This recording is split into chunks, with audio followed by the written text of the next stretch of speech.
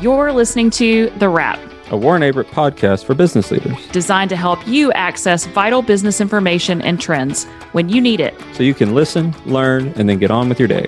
Now, let's get down to business. Hello, everybody, and welcome back to another episode of The Wrap. This is episode 68. It's hard to believe that we have already done this many episodes. We're continuing with our series focusing on our industry experts.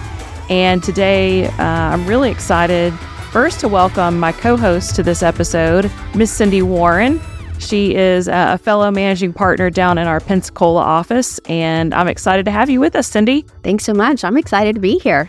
Yeah, and this is our last recording of 2023. Can't believe another year is over, and we're headed to another new year. I can't believe it either. I can't believe we're talking about 2024. Time seems to go faster and faster, but yeah. And today our guests are Brandon Crosby. He's also down in our Florida Gulf Coast area, and Charles Bailey, one of my fellow Atlanta partners. So welcome and welcome back to the podcast. Absolutely, guys. And thank you for having me today. My name is Brandon Crosby, as Kim mentioned. I've been a partner with the firm for a couple of years, been in public accounting for well over 10 years, and got the privilege to work with many restaurants, breweries, and distilleries in the area. So nonetheless, a great space to be in, and thank you for having me again. Hey, this is Charles Bailey. Kim and Cindy, want to thank you for having me as well. I've been working with restaurants since I got out of school, which has been a little over 30 years ago. It's been a great practice. I've enjoyed it. Brandon now is the director for our retail and hospitality group and has done a great job, and look forward to what we're going to talk about today. A lot of great things are going on in the industry. So every industry has its challenges, and we'd like to hear from you guys today about some of those challenges in the retail and consumer group and how they are impacting those businesses. Absolutely. And Cindy, I recently had the opportunity to attend the Restaurant Finance Monitor's annual Restaurant Finance and Development Conference. And this is a great group that gets together every year, probably about 5,000 or so attendees. And some of the challenges that they mentioned really revolved around staffing shortages, food costs in restaurants, as you would expect, really just struggling with inflation and trying to figure out how to maintain a healthy level of profitability. Many restaurants experience food cost of anywhere of an increase of 18 to 22%. So you can see that that's challenging, and really navigating through that, walking through that. 2024 is probably going to have similar challenges, but we're hoping that it's going to ease up a little bit as we continue to go ahead. You know, one of the things that you talked about, Brandon, was, occupancy costs as well as a lot of other costs that are going up. One of the rules of thumb I always hear about is you should try to estimate that how much your rent's going to be in terms of gross sales. And you always either compare it to gross sales or you compare it to square foot. And I would say that, the best percentage to use is 6 to 10% of gross sales. And the reason why I say this is we're starting to see occupancy costs going up. I don't know if it's because COVID's over and everybody's trying to take advantage of the market now. People are eating out a lot more, but occupancy costs are definitely going up. Matter of fact, there was a survey I read the other day, and it's talking about 65% of operators say that their overall occupancy costs for 23 were a lot higher than they were for 22. I'm seeing what's happened to the menu pricing on that. There's a couple of restaurants I've been to, and I happen to know the owners, and I know that their rents have gone up, and they're trying to pass that along, and that can definitely have a huge impact on your survivability. I was at a restaurant not too long ago, and it's not an upscale restaurant, but because the occupancy cost, a hamburger was $26. Yeah, well, most of you know that my husband is a restaurant owner, and I can certainly attest to the increase in costs of labor and food and all those things, and certainly trying to get the general public to understand the increase of a $26 hamburger is not because the owner's pocketing 50% of that. It's they're just trying to make a meager profit out of that and just cover their costs. So that's definitely a challenge of trying to get the public to understand that. But so Brandon, talk to me a little bit about how these challenges impact their finances and their financial statements for owners of retail and consumer. Yeah, it's got a direct impact. It really affects the bottom line, as you would expect. In fact, pre-COVID, we would see many restaurants operate at a net income level of about 5%. That would be pretty standard. If those same restaurants were not to increase their prices as a result of inflation, they would have a net loss of 10% or more. So you can see that this has really affected a lot of people. Hopefully the restaurants that are seeing these changes are revisiting their menu prices, updating their menu prices regularly, and just having the confidence to do that and pass some of that cost on to the customer and try to make this a viable situation for both parties. One thing I would add to that is, talking about rising prices, going back just for a second on occupancy, one of the things that you can try to do to combat inflation is try to see if you can't get into a sublease.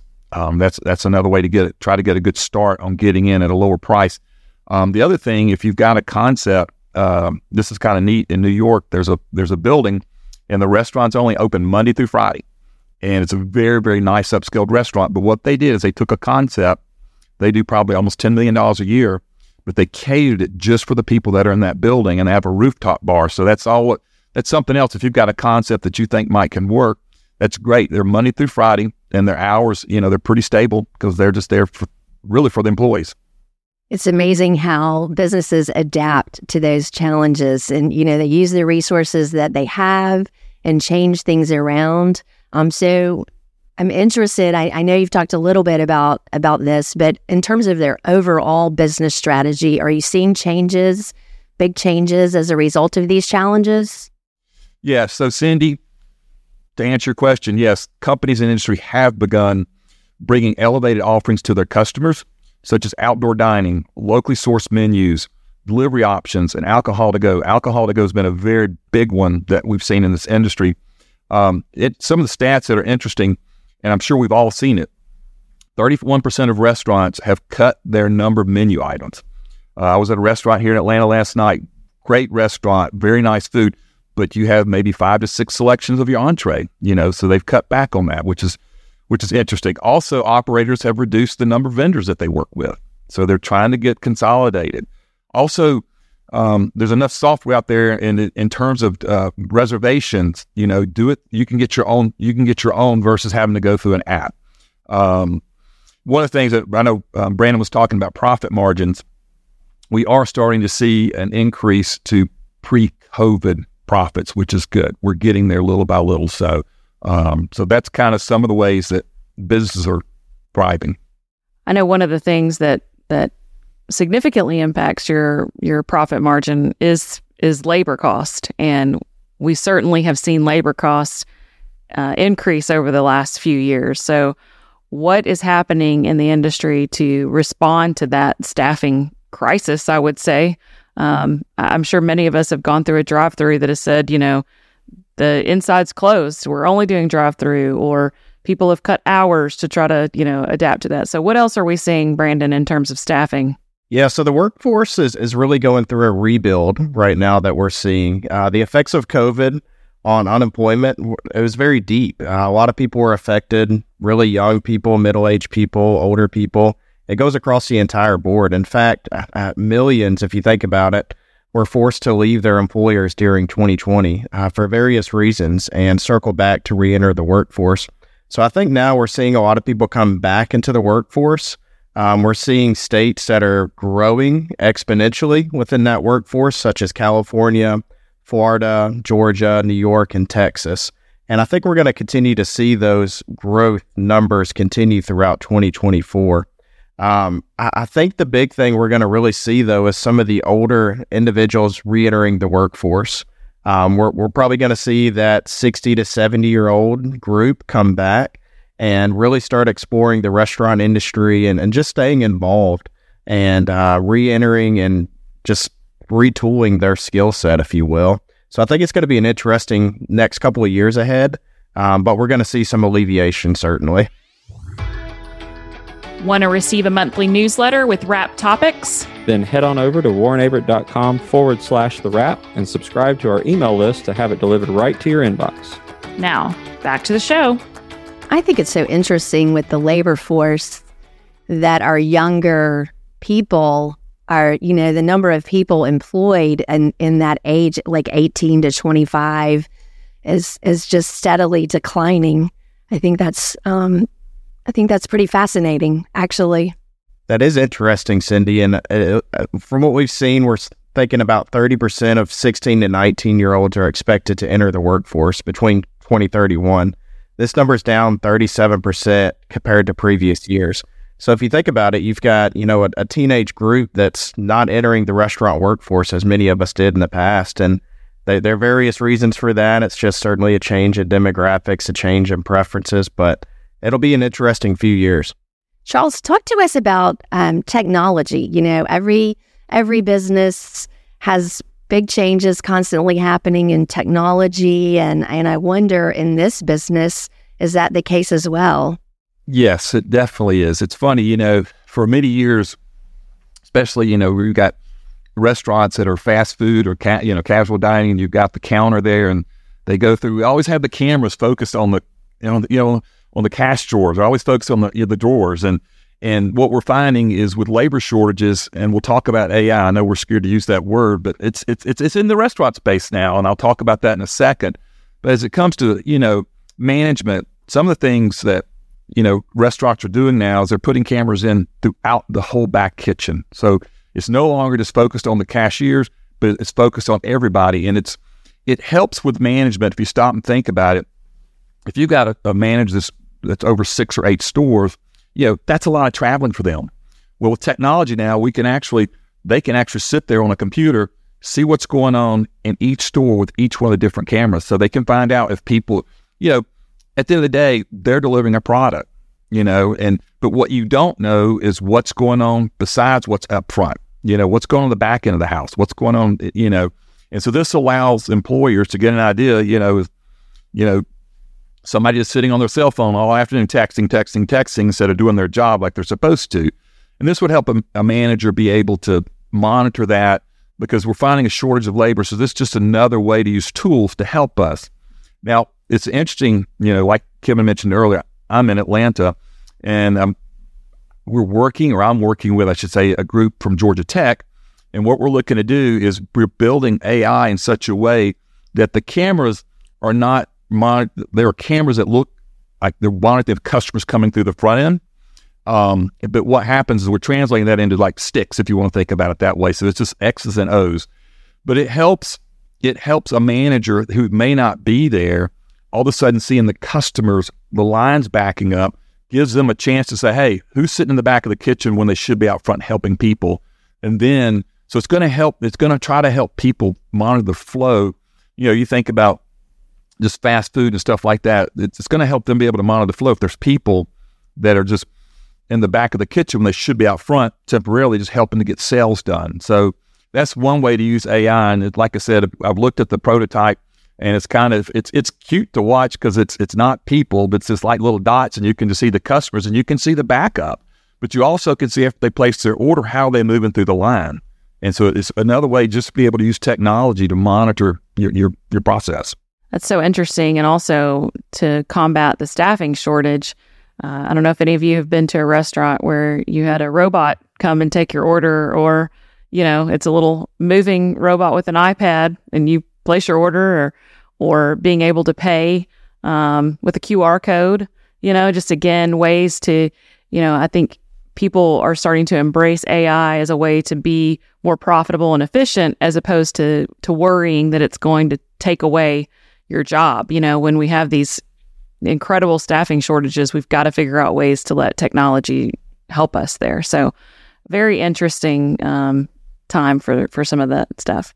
No, I was going to add to that, Kim. You're talking about the QR code.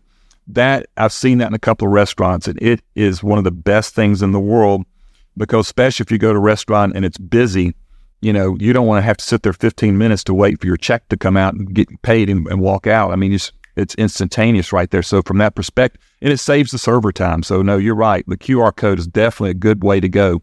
Absolutely. I was going to say, that's, if you're the restaurant owner, the value add of your server waiting time to deliver a check, then go get the credit card, then deliver it back. That's 3 touch points that take that server away from serving.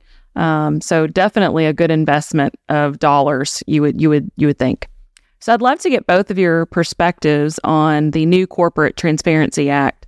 What do clients need to be aware of in relation to this? And is there anything specific to the retail consumer industry around this? Yeah, I'm glad you mentioned that, Kim. This is a topic that is really attracting attention over the past few months.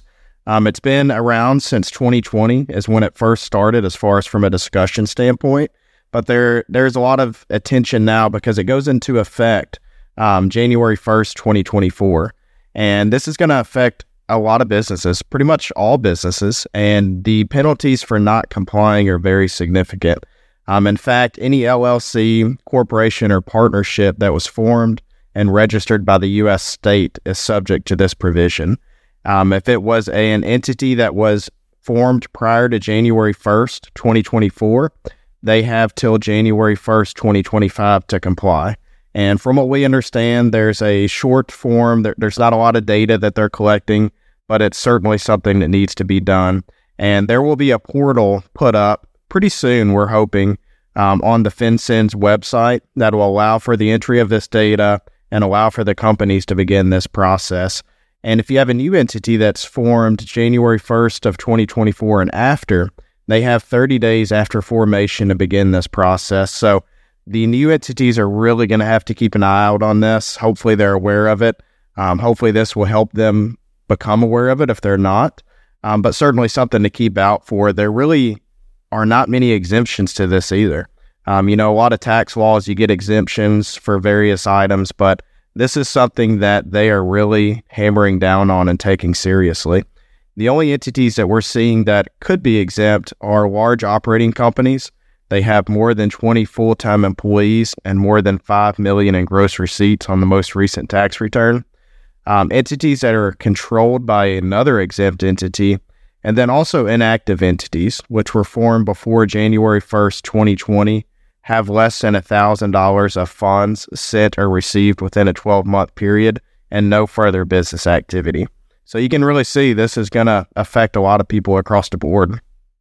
I think part of the process too on this, and correct me if I'm wrong, but entities formed after 2024, I think they have maybe 30 days or something like that to comply. And right now, the process isn't even open.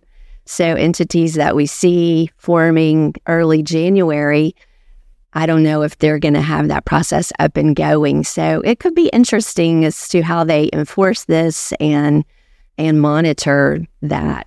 So Charles, maybe you can help the listeners understand, just kind of breaking this down a little bit more, but what is a beneficial owner, and help us understand who needs to even comply with this? Well, the first thing I have to say is we already have our first litigation case over this new rule. So there's already been, and it hasn't even opened up yet. So we've already. So we'll see what happens. It is something that we have to wait and see. But yes, there's already a couple of claims already been filed. So, but really the whole purpose here is we're just trying to get to underneath the entity level who the beneficial owners are. And so every company has at least one beneficial owner.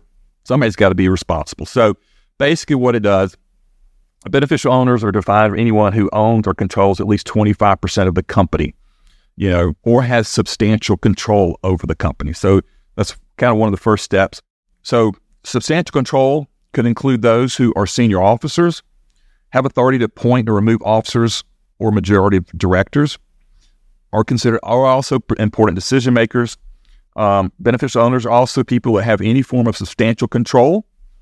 And substantial control is a broad and subjective definition. Also, one of the things about beneficial owners is on the ownership percentage, it includes ownership of stock, equity, voting rights, convertible instruments, options, and any other non-binding privileges.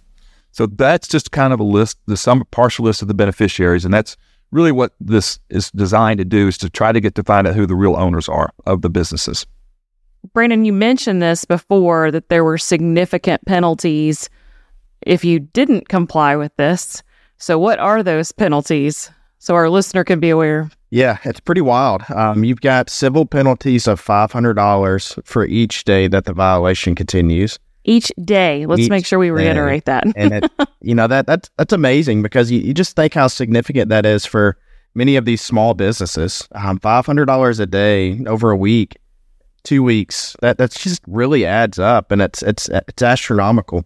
But I think it goes to show how serious they are about this. So hopefully people take it seriously. They go on and apply when they need to, because the penalties could be even worse than that. There are criminal penalties up to 2 years of imprisonment and a fine of up to $10,000. So really just want to put this out to our listeners. Take this seriously. Listen out for any changes that may occur, and just be sure to jump on this pretty quickly.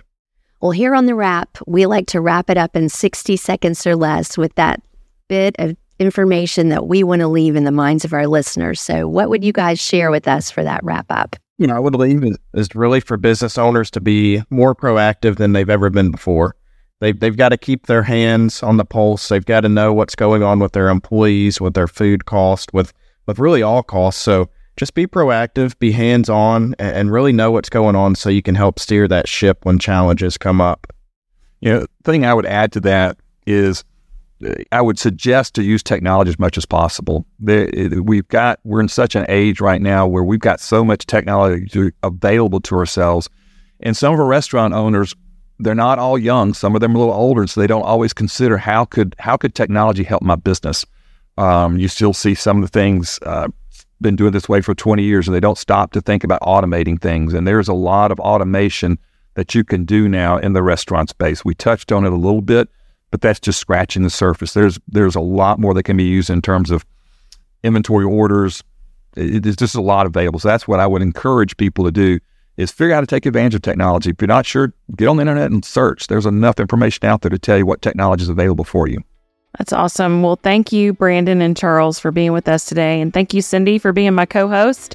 It was great to see all of you. Happy New Year. And we look forward to seeing everyone next year again for more episodes of The Wrap.